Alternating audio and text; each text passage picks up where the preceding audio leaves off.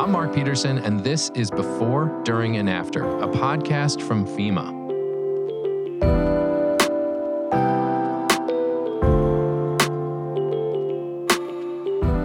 In recent decades, wildfires have ravaged many areas of the country, especially the western United States. Scientists note that climate change will worsen ongoing drought conditions, which will in turn increase the frequency and intensity of wildland fires. When the flames are extinguished, a new threat arises: flooding after fire. After large-scale wildfires, the ground is left burned, barren, and unable to absorb water. That means when there's a rain shower or thunderstorm, rainfall that would normally be absorbed will run off and flow downhill, picking up ash and debris to form mudflows and flash flooding. This puts residents living in and around burn scars at greater risk. And because it takes time for the vegetation in burned areas to regrow, the risk of flooding after wildfire lingers for years.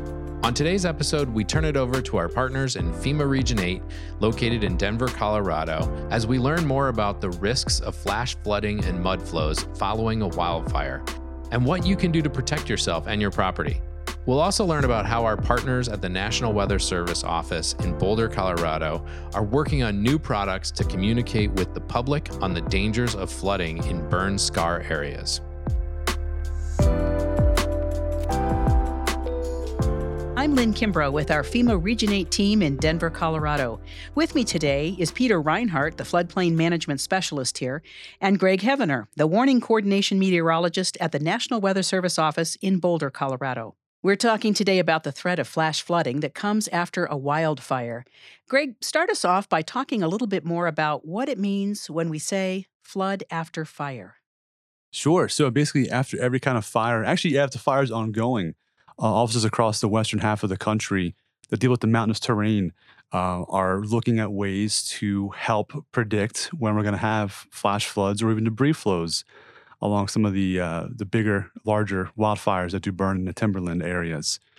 Basically, flood the fire, the surface that the fire burns becomes almost impervious to any kind of water. So therefore, the water kind of runs off into areas, streams and creeks right down straight the mountainside or down roadways too, cause the potential for life-threatening impacts due to the rushing water and debris that carries with it downhill. Peter, you have a background in local floodplain management, but you really have a passion around raising awareness of the unique danger of flooding and mudflows that can happen after a wildfire. Talk to us a little bit about your work on this. Well, we're all aware of the wildfires that have been impacting the western part of the United States over the past several years, but the increased risk of flood after fire is something that isn't always on the minds of people living downslope of burn scars. So FEMA Region 8 created a flood after fire team to address floodplain management and insurance issues following these devastating wildfires and drought conditions resulting from climate change. This was a first not only in a regional office, but also nationally. And over the past few years, the flood after fire team has been highly effective, reacting to numerous wildfire events to make sure that property owners are aware of the increased risk of flooding and mudflows and the availability of flood insurance. Greg, can you highlight some of the initiatives and maybe some of the products that your office and other National Weather Service offices in Colorado have worked on to help educate people on the threat of flooding that follows a wildfire? So like I said before too, I'll go back to one of the very first statements I made, that once a fire has occurred, that's when we're starting to do the work, the mitigation work we're doing in our offices, messaging work to say, hey, potential now exists for you to have these issues for the next 5 to 10 years across your area. In the past, offices across the West have done a lot of public outreach, social media. We're telling people exactly what a flash flood or a flood watch versus a flash flood warning is, what it means, what you do, what actions you have to take once that's issued, how to get it in a timely fashion too. Lots of public meetings working with the local and state emergency management contingent to help spread the word, again, help people plan and prepare for when those heavy rain events occur on those freshly charred grounds, again, what you're supposed to do and how you can save your life and your family's lives. So talk to us a little bit about why it's so important to get this message out. Most people think of flooding occurring adjacent to streams or rivers or other bodies of water. However, flood after fire risk typically occurs in areas that aren't mapped. And because these are temporary conditions, FEMA will not update their mapping showing these increased risks. So people need to reach out to their local communities, such as their floodplain administrator or emergency manager, who would be able to help them in understanding their risk in that area. Is there a visual cue that someone in a wildfire area might have? Something that we like to say is, in general, if people look up and see the burn scar from where they're located, then they're at an increased risk of flooding after fire. Yeah. So even if they had not been in a risk area prior to that, Correct. they look up and see that, there's your sign. Correct. A lot of people may remember in Colorado the Grizzly Creek fire because there were, and still are, I believe, some lasting impacts from that. Is that an example of what you're talking about? That's correct. So what happened was the wildfire event took place, and that's right along Interstate 70, which is a large thoroughfare from the East Coast to the West Coast. And it has impacted on numerous occasions for small rain events will cause mudflows as well as flash flooding downslope and impacting the highway, which has resulted in backup of traffic, delays, and just closing down the highway for weeks at a time. The 2020 wildfire year was tremendous. Is the two largest wildfires in state history occurred. We have seen just really a quarter inch, maybe even a half inch of rain that falls in a quick succession, causes mudslides to occur. Unfortunately, a couple of years ago, people were trapped on I-70 when one of these debris flows and mudslides occurred after a heavy rain storm down there in the Glenwood Canyon area. People driving that route would have to take an alternate route to get to where they wanted to go, which could add an additional 4+ hours on their travel time. Farther north across northern Colorado, East Troublesome and Cameron Peak fires are constantly producing debris flows and flash flooding.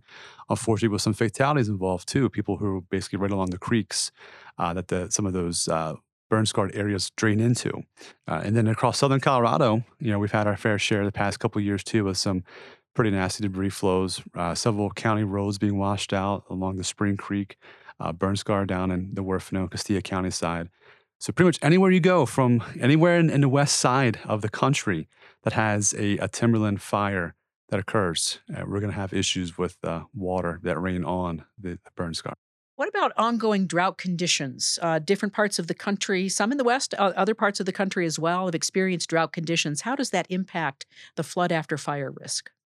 So basically, the climate change and the drought aspect have really kind of lengthened what we typically would call like a fire season. Now it's almost like a year-round occurrence. So every calendar month of the year, potential for fire exists, depending on the climate, how dry, how windy it's been as well too. Like you mentioned before, the Marshall Fire, it occurred the day before New Year's Eve in December of last year. The day after, 6 hours after that fire had occurred, we got about a foot of snow in spots. So it was kind of an insult to injury, and we'll say. But the climate change in general, again, is prolonging the number of days, active fire days throughout any given year across the western half of the country. Really anywhere in the country, but western half of the country we'll focus on for this purpose. When it comes to climate change, too, for the heavy rain aspect, we're starting to see more of those, what we maybe call extreme rain events. The 50, 100-year, 1,500-year, 1,000-year events are becoming a little bit more frequent. So we're kind of really broadening our scope in terms of the impact spectrum has gotten a lot wider. So the extremes we had, say, 10, 15 years ago are almost becoming more of the norm in a sense. We're seeing larger spreads in the extremes versus the very, very dry and the very, very wet are becoming a lot wider. The goalposts are shifting on us. With warmer weather conditions and drought conditions, as you mentioned, we have more tinder available for wildfires to occur, and we're seeing larger, faster spreading, and higher intensity wildfires out here. As a result, we're seeing larger burn scar areas that can potentially have a higher risk for areas downslope of those burn scar areas. How long does that risk last? Typically, the increased risk of flood after fire can last up to 5 or more years, or basically until the vegetation has had a chance to reestablish and that watershed stabilizes. So basically, depending on how hot the fire burns and how long it burns for a certain area, it can bake the soil to a part where it becomes almost like asphalt or concrete. And that does not allow any water to penetrate. So it's basically said the water kind of runs off like it would in an urban area. Lots of concrete, lots of asphalt. Water can't drain through it, so therefore it runs off sometimes in a fast manner. We've seen effects from some of the larger, hotter fires go from anywhere from 5 to even 10 years after the fire has been contained and put out, that we're having issues on those burn scars for basically about a decade worth of time. And again, that's year in, year out. Anytime we have heavy rain, it poses a threat, to lives and property. So the Flood After Fire program and the team that Region 8 has kind of put together here, that focuses really outreach and education. That's correct. Mostly it's reaching out to the states and to local communities to get that information out to pass on to the local residents so they understand the risk of flood after fire post wildfire events. There are great social media graphics I've seen from your weather offices. One is a chart that highlights past major wildfires, color codings with green, yellow, and red that really indicate that threat for potential flash flooding along those burn scar areas.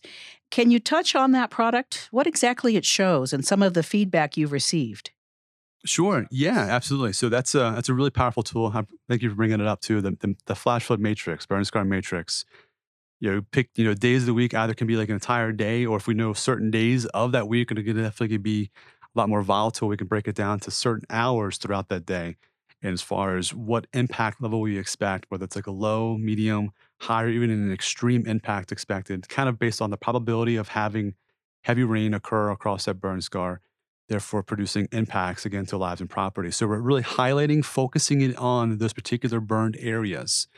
And let people, that way people are aware. Colorado, we get a lot of visitors from out of the state. People go into the high country, into the mountains where some of these wildfires, had burned, and maybe unaware that there are issues out there with, rain on burn scars. So this kind of helps to highlight some of that too for visitors outside of the states. Just be like, hey, this weekend or these days during this week, be prepared for the potential of flash flooding from this burn scar because of where you're located. Social media has become such a powerful tool, helps us, reach a much larger audience. We work constantly too with our local TV media markets too, when it comes to relaying messages in the days that we do expect to have some higher end impacts, on a burn scar. What FEMA 8 has done though too, with some of the social media campaigns, you have the flood after fire. That's been a really good tool for us to use, because you get all the offices within the region itself kind of helping to answer the questions that FEMA is proposing, which again is really good social media interaction with the public in general. And they're seeing this collaborative message come across. It's a really, really powerful tool. So we would kind of lean on heavily on the social media aspect to help get word out there from other partners as well too. And if someone is reporting something out there, like a county emergency manager is reporting an issue, we're highlighting that too. Via our social media means to kind of say, hey, heads up, here's what's happening on the ground right now, kind of that situational awareness people need to have during this monsoon time of the year. What can people do for those who are living in an area that may be impacted? What can they do in part to help protect themselves? What would you say to someone who may be impacted by a nearby burn scar? People need to be prepared both for themselves as well as for their investments. They should talk to their local emergency manager. They'll be the most knowledgeable about the risks for their specific area and are a great resource with everything from how to protect your home from natural disasters to creating an evacuation plan. Also, purchasing a flood insurance policy is the best way for people to protect themselves financially from flooding. And I think a lot of people may not realize how devastating even small amounts of floodwaters can be, how impactful that is. 1 inch of water can cause roughly $25,000 worth of damage in a home.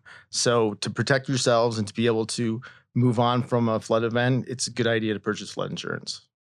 There are some nuances to flood insurance, and it starts with the fact, I think, many people may assume they have flood insurance if they have homeowners insurance. Tell us a little bit about some of the things that people really should be aware of on the flood insurance front. So it's important for people to understand that typical homeowners insurance doesn't cover flooding. People should review their insurance policies for their homes now and not wait to purchase a flood insurance policy. There are some other nuances around flood insurance that people don't necessarily know about. For example, the forecast says it's going to rain, 5 days straight. I guess, okay, I'll go buy my flood insurance. It's not going to help me, is it? Now, insurance policies generally don't go into effect immediately. There's a 30-day waiting period from when you purchase your insurance policy until that policy actually goes into effect. So people should purchase a policy sooner than later. So it's important to know about your risk. And then if you have that information, then you can make some good decisions about what you want to do to help protect yourself, your family, your home, your investment, if you will. What would you say to someone who's like, yeah, I actually am in a burn scar area. I see that, but I made it through the winter last year just fine, so I'm fine. Well, the risk for flood after fire can last for 5 or more years until the vegetation has reestablished and the watershed has stabilized. And anyone living in a community that participates in the NFIP, or National Flood Insurance Program, is eligible to purchase flood insurance whether or not they're located in a floodplain.